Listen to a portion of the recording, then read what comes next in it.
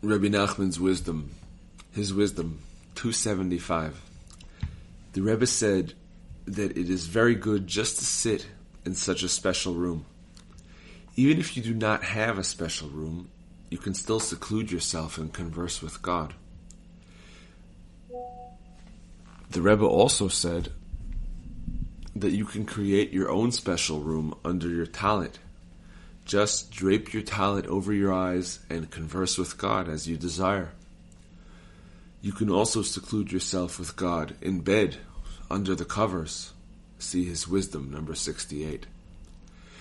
This was the custom of King David, as it is written, I converse every night upon my bed. Psalms 6:7. You can also converse with God while sitting before an open book. Let others think you are merely studying. There are many other ways to accomplish this if you truly want to meditate and express your thoughts to God. But it is best to try to have a secluded room. Hitbodedut is the root and foundation of holiness and repentance. We have discussed this many times. 276.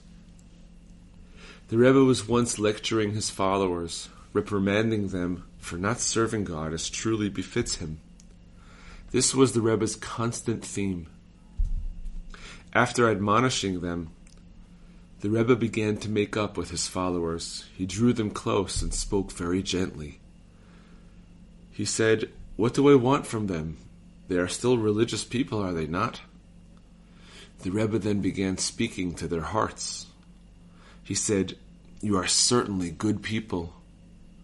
If God were small like me, your devotion would certainly be sufficient. But God is very, very great. You must gird yourself with a strong desire to serve God properly, for you are serving one whose greatness cannot be fathomed." Psalms 145:3.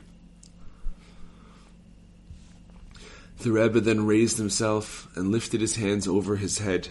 He repeated the words, "But God is so great." He then lifted his hands, using them to express God's greatness.